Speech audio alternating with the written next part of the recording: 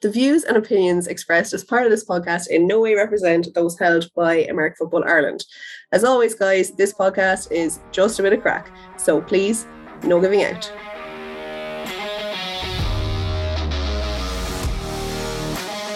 Hello, and welcome back to the domestic game, where we break down all the things that go on in the American Football Ireland. We are your hosts, Joe Kinahan, Kelly Dwyer, and not Robbie Connor.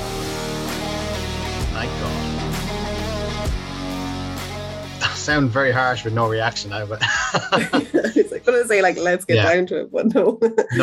no. Just we're on the Robbie out parade today. It was Kelly out last week. It's Robbie out this week. I'm never leaving. So yeah, I was gonna say none of us are safe. None of us are safe on this show. So actually, yourself and Rob did a really good episode. I thought I was cracking up. I was over in Indonesia listening to it, and I thought it was very funny. The two of you tried to analyze a game that both of you lost. Both trying to analyze your now defeated season, which was previously undefeated, in kind of a very non-emotional way. I just thought it was so funny. Honestly, it was just cracking up. It was very, very good. Tough out day at the office. Yeah. I felt like Homer Simpson when the pig he's trying to cook is flying off. He's like, oh, it's still good. That's what myself and Robbie felt like, trying to, oh yeah, no, our season's fine. We're good. I mean, we lost. We're not undefeated, but we're good. We're okay. Don't worry. It didn't hurt that much. Not at all. We didn't want to go undefeated anyway. Yeah, I know. Yeah, I didn't even care. But anyway, obviously with the football, you have, as well as the other teams across your division, have your first actual competitive game coming up Sunday 17th, and a fairly important one, Joe. Yeah, we're in playoff season now, thank God. It's been a weird season, especially Division 1. Yeah. We went through, just purely speaking for the Minotaurs now, we went through a spell of, I think, 8 weeks without a game. And then we had our stretch of 6 weeks where we had maybe 4 games. And now we're all of a sudden we're in the playoffs. It's we've only played 5 games. It shouldn't be so early, but I mean, we're here now, and I suppose we better just deal with it. When was the last game that actually made a difference in terms of whether you made the playoffs or not? When was that last competitive game? I believe we secured a playoff spot on June 5th. Yeah. So that was at the Vikings. Then we played the Crusaders, and I think that game was set to be, if we win, we get home field advantage, and then Trinity folded the rest of their season. So then it was guaranteed anyway. So we've played 2 games that, quote unquote, haven't mattered. But they always matter. They always matter, exactly. Because, egos are a big thing in football, and when you get hurt, you crawl up. That's what I felt like after that game. Partly because of the concussion, and partly because my ego was hurt, to be honest. But just in a ball, feels please, nobody hurt me. Nobody talked to me. Yeah. And how's the concussion coming? You all right, or where are you at? You're just back, just on time for the next game, isn't it? Actually, first day out of protocol is the day of the game, so I got lucky in that sense. Yeah, big time. Thank God. Yeah, and then it's kind of one of those where you can say these games haven't mattered because they haven't really had any effect on the playoff picture. The playoff picture has been set since the Trinity forfeit. But in a sense, I kind of feel try telling that to the Crusaders, who just beat the Vipers, when I'm kind of glad that I wasn't on that episode, because I didn't call the Crusaders to lose that game, but 2 other people did. And 2 other people were wrong. Yeah, and they made a show of us on their socials as well. So that was pretty funny, though. And I mean, look, we don't mind being wrong. When they went out there and they really made sure that they were not going to end their season having not won a game that they played. I feel like that was a lot of the talk, oh, well, the Crusaders haven't won a game that they've played. Should they be in the playoffs? And look, at the end of the day, okay, yeah, fair enough. They only won 1 game. But at the same time, the Vipers, I think, were lucky to get out of that game with a score at all. Yeah. We were there for most of it. And the Crusaders were just, anything the Vipers tried to throw at them, it was nearly instantly stopped. Their defense, I think, had 9 sacks. The Crusaders, they were all over Paul O'Donnell, their QB. And it was an ugly game, but at the same time, if you're on that other sideline, if you're on that Crusader sideline, it was a really, really good game because everybody just put in a performance. They were saying to themselves, we're not going into these playoffs with no momentum at all. And I actually think now that, okay, fair enough, they're traveling to Limerick, but with the momentum that they could get from that last game there last Sunday, I don't want to say that I'm necessarily thinking they're going to win, but I think it's going to be a lot closer of a game than what I would have predicted maybe 2 weeks ago. Yeah, well, I think that the Crusaders, particularly in offense, like they're fairly explosive and they're pretty unpredictable. Like they will go for it on fourth and in their own 20-yard line, and it will actually work out for them, like, which, you know what I mean, is actually pretty good. And they'll go the whole way down. And that has happened between Jordan Farrell and Rob Brown, like a few times. I'm really enjoying that Jordan Farrell, Rob Brown connection. Like, I think it's very exciting. And it's something that if you're on defense and you're coming against the Crusaders like that within their own 20, like, and you don't know how to play that one. Like, you know, you don't, it's a tough one to kind of defend. You just don't know what they're actually going to do. You've Luke Carey then on the ground and he's having a fantastic season as well. And the other thing is what's exciting about this Crusaders and Vikings matchup is that the last time these guys met, that was an offensive blowout. Like, it was friggin' insane. What was something like 90 something points between both teams, and the Vikings only winning by one touchdown in the end. But, you know, the Vikings, it's not that I want to say the Vikings, I think that this would be a big ask for the Crusaders to beat the Vikings, given that the Vikings have kind of gotten some of their old boys back, and particularly their linemen that would have won bowls in the SBC back in the day. And that is kind of, those are important players to have on any team. Like, so them coming back, and then you have the likes of Sean Grace and Old Rudkins then running it, like taking advantage of those gaps that those linemen are creating. Like, and I think that was nearly the difference in your game as well against the Vikings, was kind of those kind of old veterans coming back and answering the call of the team or whatever, like, do you know what I mean, and saving the day for maybe the Vikings. Like, and I think that just gives the Vikings a little bit of an edge coming into this playoff fixture. So I am gonna go ahead and say that I see the Vikings winning this one, but at the same time, sure, I'm always gonna say that. Like, do you know what I mean? Like, that's I wonder not really why. a surprise. I know. Yeah. I'll go with the Vikings too. And honestly, Kildara, if I'm wrong again, use this clip, just put it out there. Joe Kinahan is always wrong. Yeah, and not being funny, I think that a lot will come down on the first quarter. Like, the Crusaders are one of those teams that if they find their flow and it clicks with them in the first quarter, they're very tough to stop. But if they don't find that flow, it can get a bit chaotic. Like, so I just think that the O-line and the D-line now for the Vikings is going to be just that little bit of the difference maker. I'm going to disrupt that. So that's where I'm at on that one. But back to your own game then, which is against the Vipers. How are you feeling coming into it? After getting beat fairly well a couple of weeks ago, we're feeling like we're back on track now. Like, I think everybody came out of that game saying to themselves, okay, well, every single person that was on that field in a purple jersey could do at least 35% better at everything they were doing. And I think it took maybe that bit of a hiding we got in order to properly pick ourselves up and bring our game up. Yeah, we're feeling pretty good going into this game now. We don't want to take too much of what we learned from the Kildare game too closely to heart. We know the Vipers were down a couple of starters, especially on defense. Yeah. So that kind of, we're not expecting that type of performance from the Vipers. We're expecting a lot closer of a game.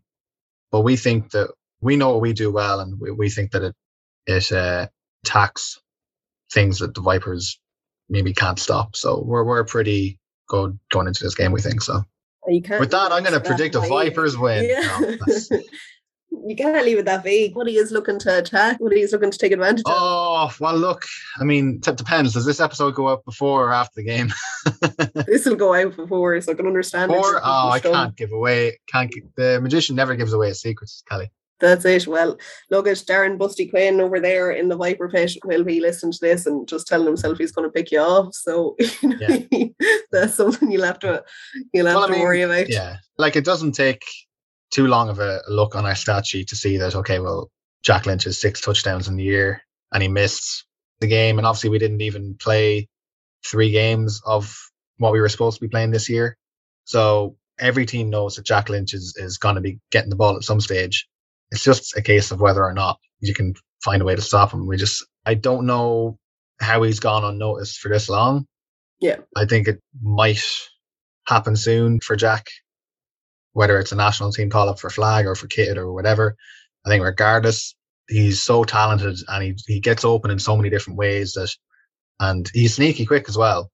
Yeah. And I think that's just great combination. He's got like an unbelievable hands. He's gotten me out of a lot of sticky situations where realistically, maybe not the best throw, but he turns it into a great play because he's Jack Lynch. So obviously we've got Jack and we've got a really talented wide receiver core around him, around me. We've got... Look, you got Peter Dempsey as well on defense, who's picking up a storm there. And who is your running back? Is your running back Rafa?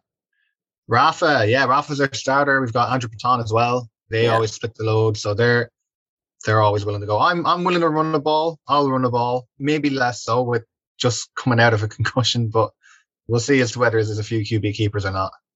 We might, and I think sprinkle one or two in there. Why not? Why not? While you're at it, just wind the noggin this time. And the other side then, like, look, the Vipers have a strong run game and they also have a nice little kind of quick pass game. Like tight end Leroy Harris is featured as one of our players on our team in the week there, and I think that he'll be probably leaned on fairly heavily in this game as well. Like, so all things said, I won't go against you. It'll be a bad episode, I think, if I was going to go against one of my co-hosts. So like, I'm going to roll with the Minotaurs for this one. But sure, look, we'll see how that goes. We'll see. We will see. Right, well, that kind of moves us on then to the Premier Division. And so we have recruited heavily for our game analysis. And welcome back to offensive coordinator of the Wolfhounds, Andy Dennehy. Andy Dennehy, thank you so much for joining us again. Thanks for having me again. And look, first and foremost, congratulations on the Tulip Bowl. A fairly convincing win for you. And I'm sure there was some big celebrations in Amsterdam after that. Yeah, it was nice win celebrations. But honestly, for me, it was like I went home, I had a few beers after, went home and just wanted to chill out. And actually, I got to watch the live stream. I got home, sat down and just relived it, which is great. That's probably the best thing about live streams. You get to see the game you just played. You don't have to wait for footage to be uploaded somewhere. And it's kind of fun. You get to watch it like a spectator. You can see the comments in real time when they were left. So it's kind of like being part of the audience, which is kind of a fun experience. And then I was like, right, I'm finally done, because I was so jaded with football by that stage. Because like I was saying last time, the BNL Bowl was this big climax, but then we still had semifinals and a Tulip Bowl to play. So it was good, but I'm also like totally done with the Crusaders. Enjoying the off season, and rightly so. But yet, like, what is it? A week later, and you're here chatting football again, and it somehow seems to follow you everywhere you go. But sure, look, we're delighted that it does. So we'll jump straight in then, if that's all right, into the Premier Division. Sunday 24th, we have 2 fixtures upcoming. We have a full playoff picture. So the number 4 Panthers will play the number 1 Rebels, and the number 3 Admirals will play the number 2 UCD. So starting with, I think, Panthers and Rebels. We actually had kind of almost like a preview of this game the weekend past with Panthers Rebels, and that finishing 13-42 in favour of the Rebels. That in mind, both teams will have time to adjust and so on and so forth. How are ye feeling about this game upcoming? Andy, I'll go to you first. Like, Rebels by 30 is probably the realistic outcome. I feel like I don't want to be disrespectful to the Panthers. I'm just saying that's where your money should be. However, and I'll talk about why in a second, but first want to caveat that with the Panthers are this weird magical playoff bogey team, right? Sure. Who beat Cork in the semis the last season that happened. And the year before, you might remember, they played Cork in the wild card, took them to double overtime. And that was the year Cork won the Shamrock Bowl, right? So, and both of them were against, what you would expect. I think it was an undefeated Cork that the Panthers beat in, I think there was a tie. 7-0-1 was Cork's record when the Panthers beat them in 2019. So there's sort of parallels between this situation, the Panthers in the playoffs playing undefeated Rebels. But, right, so it's possible. And the Panthers have done this and really surprised everyone before. But the smart money has to be on the Rebels repeating the performance. They just played them last week. There's no reason for the Panthers to dial in that performance. they needed to try and win that game, because if the Trojans beat the Admirals, then the Panthers were going to be out. And so playing their best game, they lost 42-13. Teams can adjust, but that is just an enormous margin to come back from. And then if you look at the quality of play, the Rebels are the best team in the league for a reason. They've just got quality up and down, like on both sides of the ball, everywhere. They're absolutely loaded. Like Kenny McCarthy is one of their linebackers. He's probably the most impactful defensive player in the league. If you ask me, I think he is. He's Neil Graham, like average level of impact in the games. He's just so ridiculously fast, amazing range, hits like a train. He just does it all. They've got Conrad Cook, they've got multiple Wolfhounds on that defense just flying around, and they're just ridiculously athletic. When they played UCD, I think in the first 6 minutes, they got 3 turnovers, like 2 fumbles and a pick. Pick was a bad pass that was kind of thrown to the guy, but the fumbles they were forced fumbles. One of them on UCD's own 10, so they turned it over and scored really quickly. But, they're really, the impact in the tackle is not what you're getting in the other SBC games. Yeah. Right. So that's why there's fumbles. Like the running backs just weren't used to that level of being hit that hard. And also they're going in to strip the ball, and they're really efficient at doing that. So yeah, and defense is super, super good. Offensively, obviously, like Ty Henry's getting it done. They've got a couple of, like a lot of youth players who weren't there. It's kind of a new team compared to 2019. Yeah. Like 2019, they sort of narrowly avoided relegation. They went 2-6, and the 2 games they actually came from behind in the fourth quarter to win them. But if they had lost either one of them, that they would have been relegated, because the Knights beat them, and the Knights ended up being relegated. I know they end up playing this year in the SBC, but there's a lot of new players like Kenny.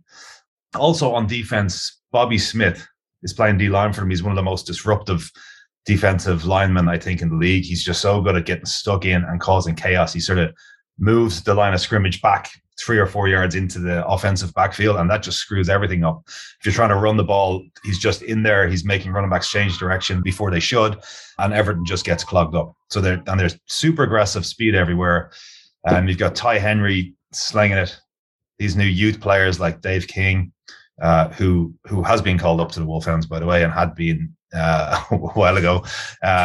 Greg Johnson, he's doing well. Hasn't been called up to the Wolfhounds. I think he's invited to a clinic that we're doing, but it's not enough tape in him. He missed a few games, but he's good. That's right. There's Alan Dowdle, who is on the Wolfhounds squad, and there's Cathal Keane, who played with me. He was there when I was there, who was on the Wolfhounds. So for Wolfhounds, they're on Ty's receiving core. So anyway, and justifiably so, because they're just ballers everywhere. Amazing athleticism.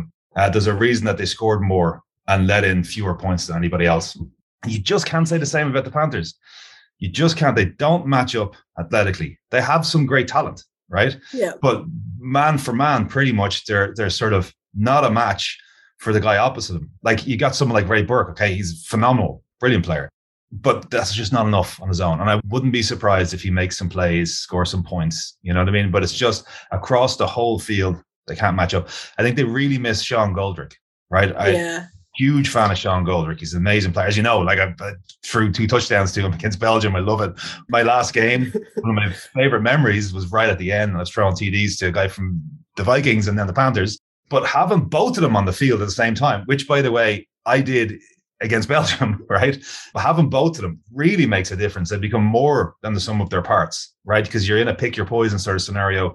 Whereas one, it's just much easier to clog up. Obviously, they've got guys like Ian Cahill can make plays. Ben, I can't pronounce his second name, but you know who I'm talking about. Yeah, everyone knows. Yeah, I think he's a rookie, but he's a threat to score from anywhere. He's so ridiculously fast. Like, and he was critical in the Panthers beating Cork. Like, one of the other reasons I don't think this time they'll do it, when they played Cork, Cork's run game wasn't great, wasn't good enough. I'm sure Admirals will agree with that. It wasn't good enough there on the day.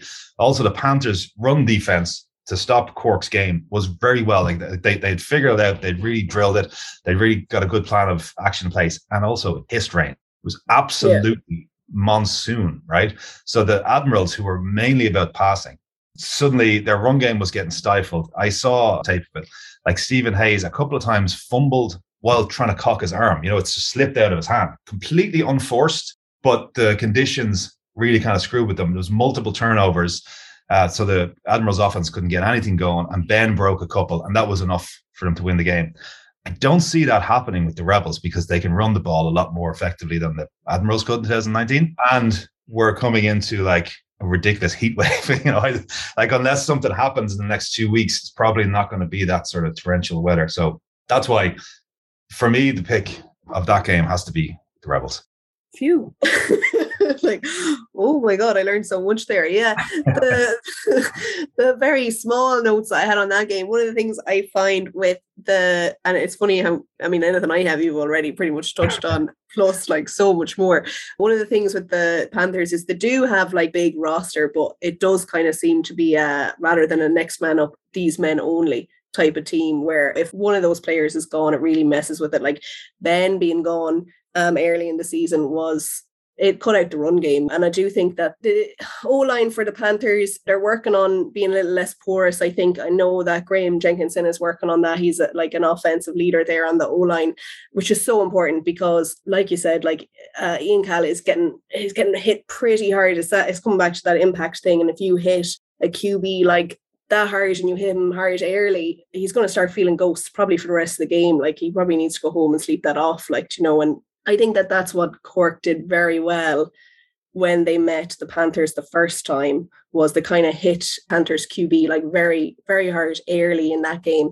And like that, without Ben kind of able to find his gaps, he kind of really enhances that team with how good he is at finding gaps that might not be there. And another running back really isn't able to find that. They really struggled. And again, like I think that the Sean Goldrick being gone is a big loss for them. And I don't know, he could be back maybe by now, but he has been injured, and it's never quite as good when you get an injured player back without him being like fully healed. If he is back, I'd imagine that's a rush job. I noticed it because obviously I know Sean very well and know the way he moves on the pitch, and I've seen him do it a million times. And I noticed it actually in the bowl against the Trojans, that I could tell he wasn't as physical. He wasn't laying out how he would have been in the bowl in 2019. And that was because he was back from either a dislocated shoulder or broken collarbone or something like that. He had something. So even if he is there, like he is an injured player. So I just don't think that you can expect that level of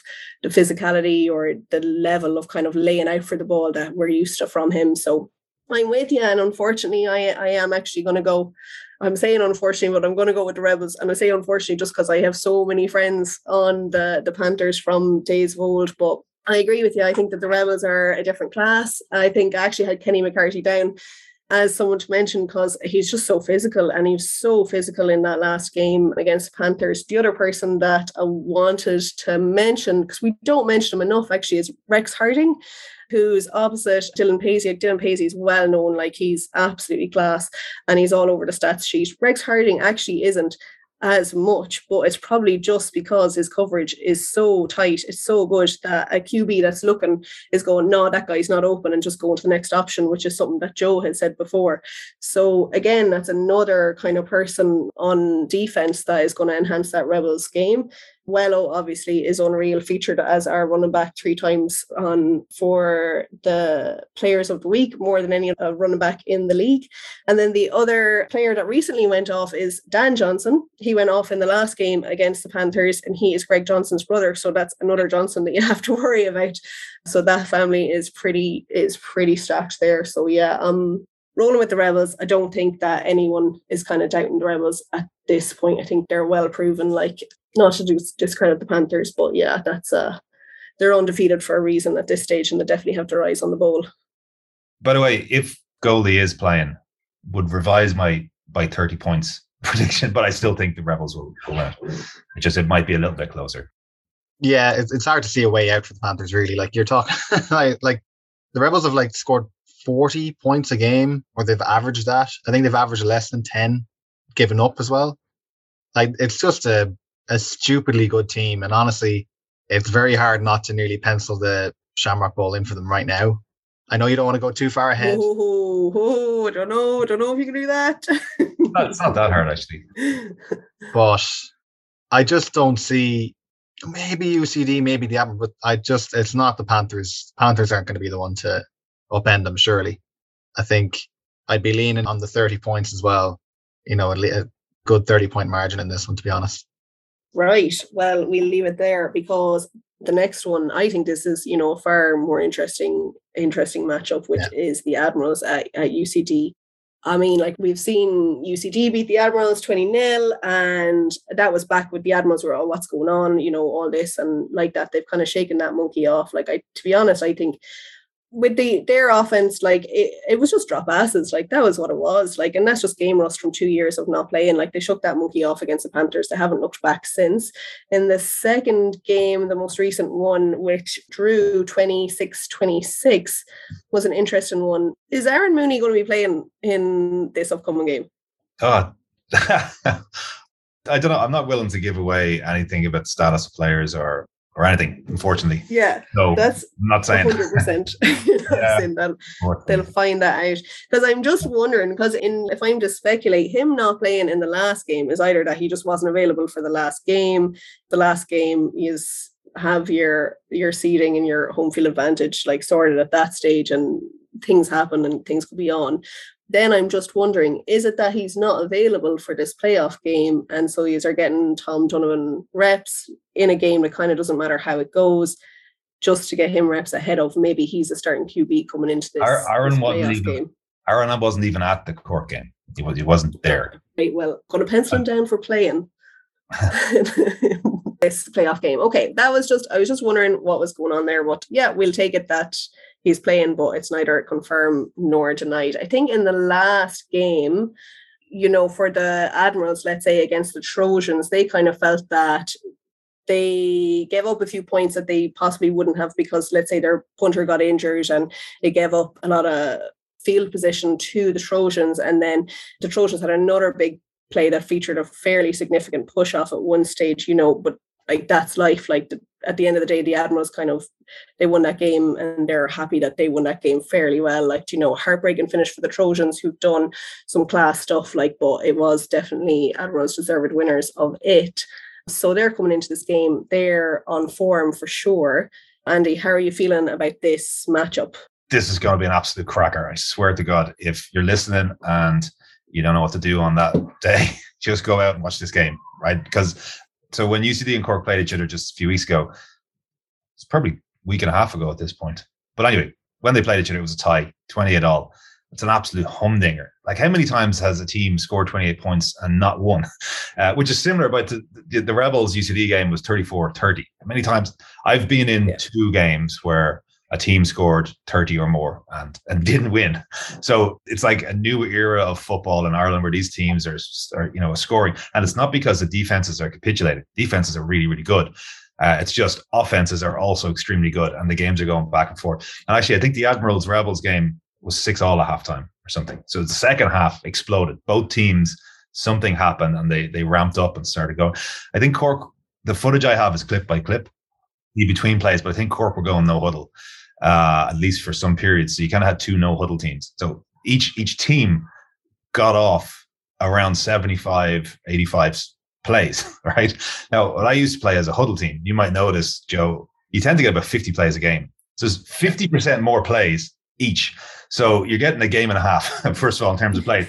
But what tends to happen then is when you get to the fourth quarter, legitimately people are knackered. Like you talk about, in the fourth quarter, the defense gets tired. By the fourth quarter, they've already played an entire game of football, and there's more coming at them, right? So, and no huddle teams do tend to sort of improve later in the game. I'm expecting kind of more of that. I'm hopeful that UCD will win this. I'm confident they can. I don't want to make a prediction, but I'll still, like, just a few thoughts I have about it. Like, in the last podcast, I was saying, I kept using the Admirals as an example of a team that you shouldn't write off, because they're just quality. They're absolute quality. Yeah. And the opening two games where they lost 20-0 against UCD and the Rebels, who are 1-2 in the league, I think it was a mix of that. They were just playing the best teams in the league and drop passes, or they just hadn't quite clicked. But now they're absolutely rocking. The defense is brilliant. Absolutely, like, regardless of, okay, it was 28 points scored against them, it's because UCD's offense is brilliant. So you're getting these units who are really, really high quality players everywhere, athletes on both sides. You know, there's turnovers, there's big defensive plays and sacks and stuff. There's also so much variety in both offenses. Not just variety, by the way. Like Stephen Hayes in the past two games, Trojans and UCD, what I can see, he's thrown about 45 times a game, maybe more. I know he had about 350 yards passing against UCD. I don't know. I haven't looked at stats for the Trojans game because it only just happened, but probably something similar. So it's a lot of high-flying football. And Aaron or Tom, whoever is playing quarterback, they like to sling it as well. You know what I mean? So there's just so much offensive football, but still with a lot of defense. It's going to be a cracking game. Absolutely cracking game. A lot of Wolfhounds on show as well, right? Speaking of Wolfhounds, like I feel like at some level, regardless of who wins, it's kind of like this is an audition. Like for some players, it'll be a chance for them to show what they can do in a high pressure game against quality opposition, which you don't really get to do if there's a mismatch in teams. So there's a lot of games in this year that have been blowouts. And of course it matters, but it doesn't matter as much as when you're in playoff knockout football against another team that's around the same level as you. And there's quite a lot of guys here in the UCD and Admirals lineups who are either on the Wolfhounds and have been for a while, or newly called up, or on the radar officially, or have a chance to kind of come out of nowhere and stamp their claim to a position. Like I know with the Admirals, they've got like Jack Cronin, who was at the Wolfhounds camp that was in May. Yeah, he's doing really well. Like, and he was lighting it up there against the Trojans, right? He's really good. Richie Cronin, who formerly of UL, he was playing in that awesome offense in 2017 run by Owen O'Sullivan with great work at QB. So Richie Cronin is now with the Admirals. And actually, he spent most of the season playing O-line. But now he's back at his sort of natural position of H-back. He's a big dude, like, you know, so they got Jack and Richie at the same time. He was on the Wolfhounds. But look, when anyone's on the Wolfhounds and is no longer on them, they might end up back. You know, it's never like final. I think with Jack Cronin and Richie as well, like obviously just where they are, like Jack's, you know, more of a tight end, let's say, than like a deep field receiver, like, you know. Yeah. So two of those that are relatively close to Stephen. And then you also have John Decini back as well, who's someone that you mentioned on the previous podcast. And he also opens that kind of deep, like more explosive option for that offense as well. So like having that balance is just sick in terms of passing. Like it's absolutely sick. But there's more, right? There's this other guy whose name I can't remember, but he played GAA for Cork City, I think. And he had 11 catches against UCD. 11, like that's DeAndre Hopkins, you know, numbers. You're playing France, like, what? He got 11 catches? Who has 11 catches in an IAFL game? Like 11 catches. And other people, because like I said, Stephen is slinging the ball all over the place. He's a new guy. He just kind of came out of nowhere. Declan May, for some reason, I know that they had... I don't know if that's the right name or not, but they had someone like that called that who was actually just came out of nowhere at one stage. I'd not heard of it before, and the next thing like that, he had a load of passes and like touchdowns and all the rest, and randomly got like the highest touchdown scored by any receiver on whatever week it was. So I'm wondering if it was that. It was that fella. Like there's another guy as well, Don McHale, right, who played for the Admirals in the sort of 07, 08, that sort of era, right? When the Admirals were in the Shamrock Bowl back in the 90s, played against me many times. Was the reason that they scored winning touchdowns against me. Class receiver, like brilliant. He's a bit older, obviously now, but he's back in the fold, so he's probably going to be a really good mentor. But he's one of these. He's Goldie. He's like an older version of Goldie from Cork, right? That type of guy. When you put that's you know, what 5 or 6 receivers who are all extremely impactful with really different sort of body types as well. You know, like with the contrast from say Jack and Jan, like. Small and sort of super agile and nimble, and Jack is just a beast who, if he catches it with a bit of space, he's just going to go rumbling, and that's what he did against the Trojans the last game. There's just weapons everywhere, you know. There is, another one that I had down, Kid O'Keefe, who just kind of I think he's predominantly on defense, but he plays both ways. Like, you know, he's one of those players. Doesn't really matter where you put him; he's ready to catch a pass from the QB. Like, do you know what I mean? Yeah. He'll be catching the other quarterback's passes. Exactly. You know, it's stacked, and you know what? It is one of those things that it's just they're an exciting team. They're one of those teams that they really benefit from almost like not being known, you know, staying in Cork, like not being too well seen, or, you know, you never really kind of know what they're up to there. I was trying to get onto their PRO, like, well, you know, how's it going? How's it ever? He was saying nothing at all. But that fella as well, trying to pronounce that name, Ao Mumani. Yeah, he had like some unreal stops the last day against Trojans, like tackles for losses and sacks left, right and center. Like he's a game wrecker as well on the D line. He's someone that, like, as quarterback you have to worry about, like, you know, because he's only ever like 2 seconds away. Like, Yeah, oh, he's a really good player. He literally, they can play him anywhere. Like, he was playing cornerback most of the season. Yeah. But they'll also line him up as interior defensive lineman or linebacker or DN. Like, most of the season this year, he's played cornerback, which might sound crazy, but he's so long. Like, he's just got these big, giant, long arms, which he uses when he's coming at you from DN. He can easily knock a ball down. But it's very hard for receivers to get off that because he can jam them and stay with them. You know, his arms are so long that even if they're like fast and nimble and get past him, he's not slow, by the way. But then if he's trailing someone down the field, you have to throw the ball at a different trajectory or he's going to knock it down or catch it. You know, you have to get it over this 6'3" guy with the longest disproportionately long arms. So it's really hard. So he's had a great season. I don't know how many picks he's got, but he's really been shutting guys down. So super useful too. And that's like Brendan Kelleher is an excellent coach. And one of the things he does best is figure out how to utilize the tools he has for the specific game in different ways. So you can't just rely on, okay, well, you know, their cornerback does this. He might not be cornerback when you play him because he'll have a different game plan. And that doesn't really happen as much. And he's got loads. I mean, Marty Mullery is an absolutely, like I said, Kenny McCarthy is probably the most impactful defensive player in the league. And I stand by that. But Marty is a tackling machine. You just can't run the ball when Marty's around. And like the D-line do a great job of sort of soaking up blocks to keep Marty clean. So he's able to flow and tackle, but he never misses a tackle. And even when you do get a blocker on him, he's so low and compact and strong. He just blasts the blocker off and still makes the tackle. So he just stops you from running the ball. He's amazing at it. Like, I'd say he's the best tackler in the league. But alongside him is Harris Monaghan, another amazing player. Like, they're linebackers. Wolfhound, yeah, their linebackers are class. And Harris, he had an absolute career day against the Rebels when I played in the 2018 Bowl against Cork. Harris just, like, whenever they needed to play, he just came up and made an amazing play. You know, he's got a real great nose for the ball. He gets stuck in. He can take on lead blocks and stack the guy and still make the tackle. So you got him and Marty there in the middle. And they're surrounded by all these versatile guys like Kid O'Keefe and Io and everything. They're just an awesome defense. Like, actually, sorry, I'm just thinking I better say the UCD defense is also very good. Yeah, I was literally going to say that, particularly speaking of, like, well, we always say like pass defense because I think UCD has had like some of the best pass defense in the league for many, many years. But the run defense is pretty good as well. Like, I mean, you can't ever like discredit the likes of Larry Doyle and stuff. He's just so well known. Another one, Callum Henry as well. And James Toomey as well, coming up with sacks, tackles for losses and all this all season. Like, you know, it's kind of UCD, I think, is another one of those teams that's so well balanced on both offense and defense. Like, it's kind of you could say like UCD is an offensively led team because they're very good at passing the ball, they're very good at running the ball. But like, are they offensively led? Because you look at the defense, they're also so good at that. Like, do you know what I mean? Like, yeah, this is like 100%. I would say they're probably more defense. Like, particularly thinking at the start of the season, I was thinking this is a defensive team. Like, the offense is good, and the offense has maybe overperformed what they might have expected. I think at the start of the year, there's a lot of rookies on there.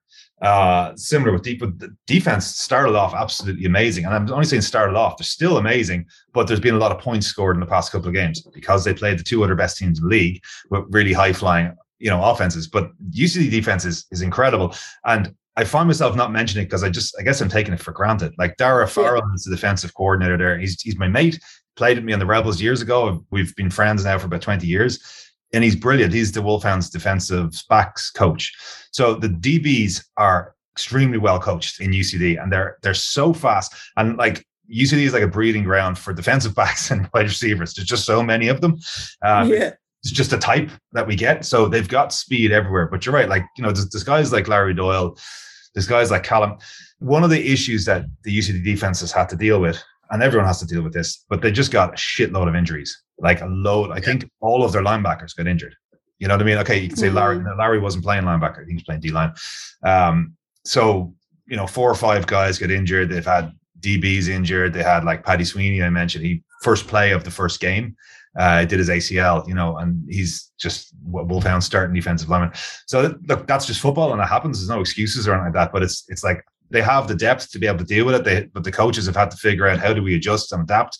You can't just go out and be better than everybody. They have to kind of figure out a bit of scheming, but they're brilliant at it. And They've let in more points than the Rebels. Yeah, absolutely. And they're a very different animal than the Rebels defense, I think. But they could still be arguably the best defense in the league. Do you know what I mean? And they've done a lot of rotating. Like they've kind of gone, look, we're going to play everybody in the squad. There's a lot of rookies rotating in. Like when the game's in the bag, there's been like a few games where they let in a score, even though it was going to be a shutout, but they like wanted to just put people in to make sure they get some game experience, which is a really good idea actually, because they've needed to dip into the entire squad because of the amount of injuries. UCD defense, it's a great pass defense, but Stephen Hayes just threw for 350 yards against him a couple of weeks ago. Like, so what's going on there? I think they'll be able to sort that out, but it'll be a really interesting matchup, seeing like this high flying 90% of the time they pass type offense against UCD, who've got a lot of speed and a lot of DBs and are a very sort of pass-minded defense. That will be an excellent matchup as well. Because you kind of like, even though UCD's offense passes a lot, they've been running for more yards than passing in every game. Like, I think they ran for 250 yards against Cork the last time they played Cork. Cork's run defense is brilliant. The units are so good that they're still able to overcome. Cork potentially have the best run defense in the league, but UCD were still able to run over them. So loads of intriguing matchups there.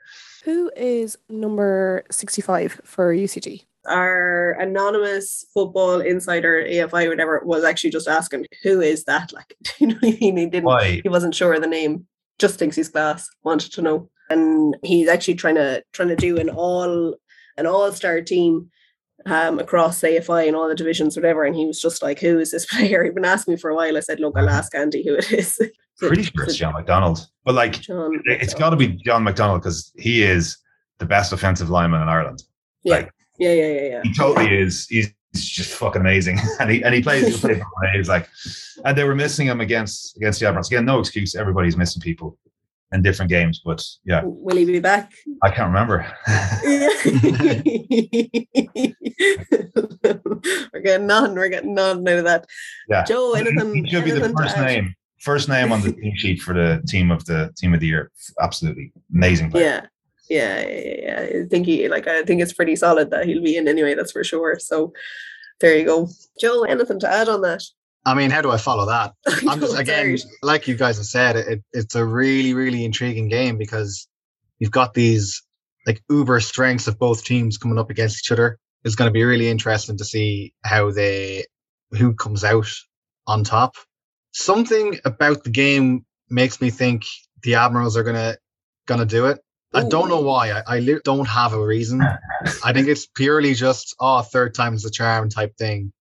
Maybe I'm buying into the UCD student team fade off towards the end of the year hype. It's 100%. Yeah, that's what it is. But since I've been listening to the podcast all along, right?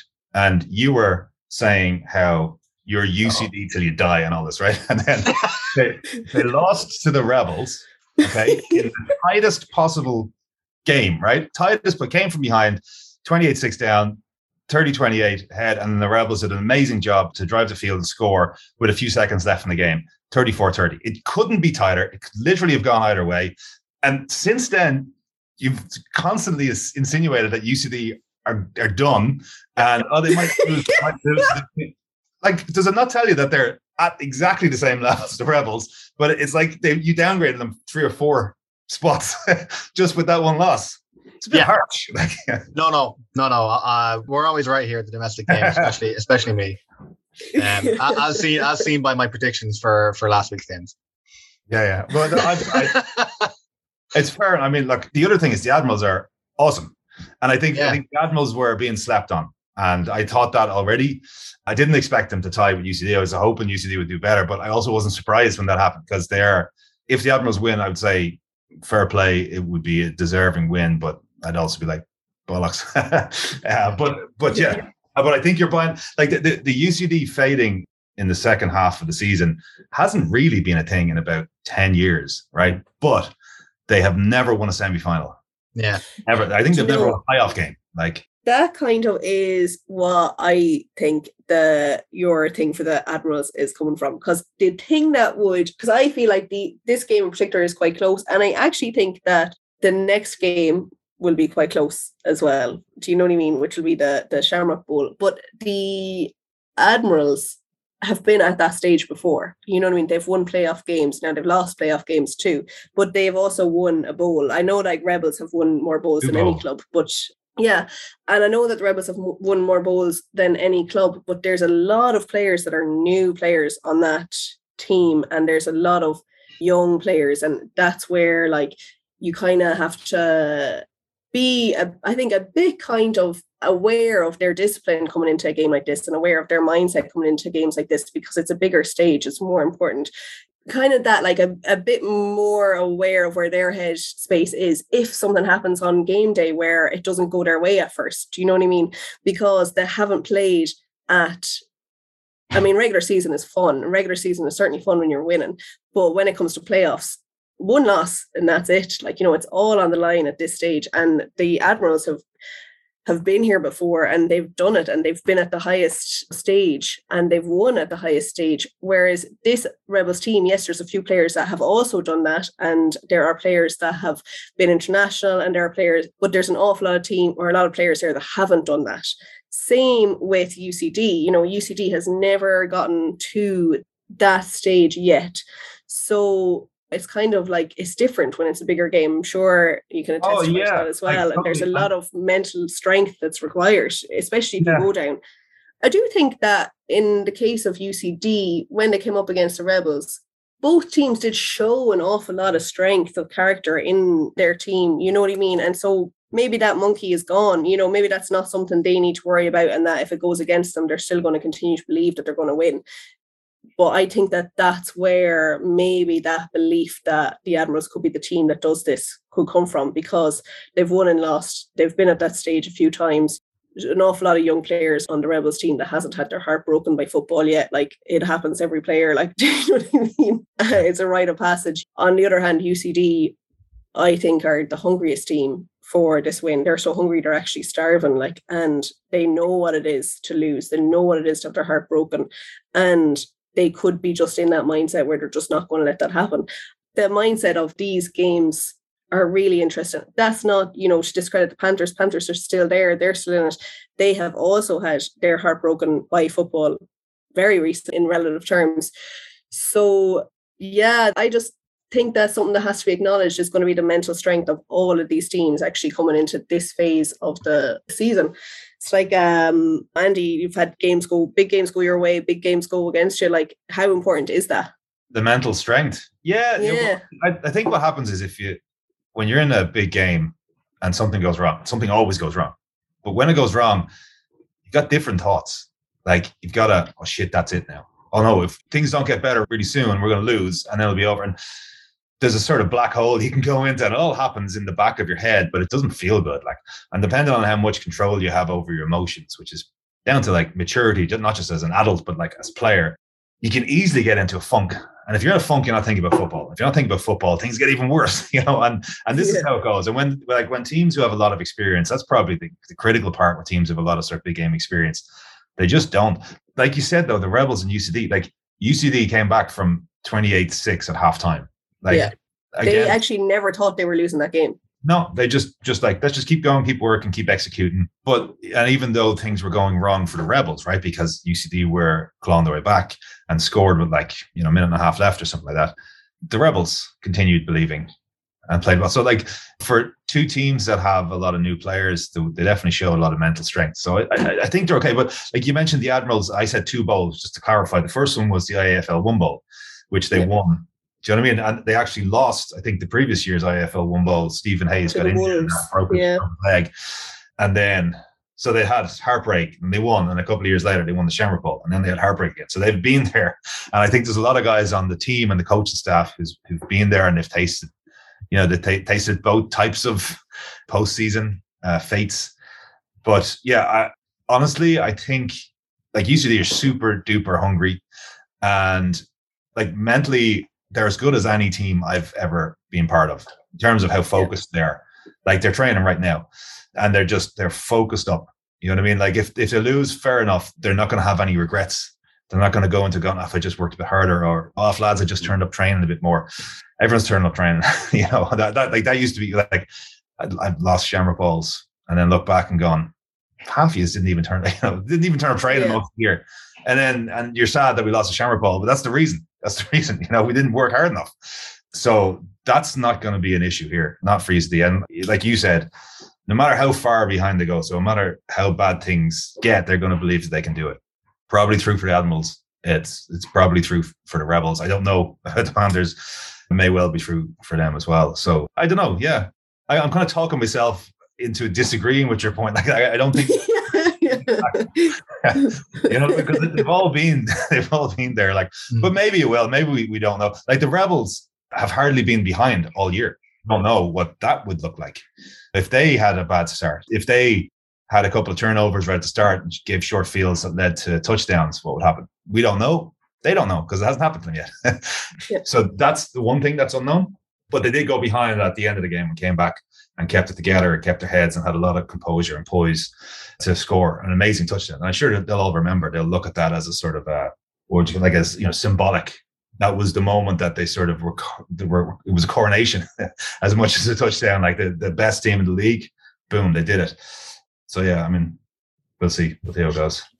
We will see. I want to deal on my prediction here. If I can go UCD, like give me any spread, give me like 1.5 points, and I'll take UCD then, like plus 1.5. Like that's all I need. Like it's literally just going to be, for me, it's literally a coin toss. Yeah.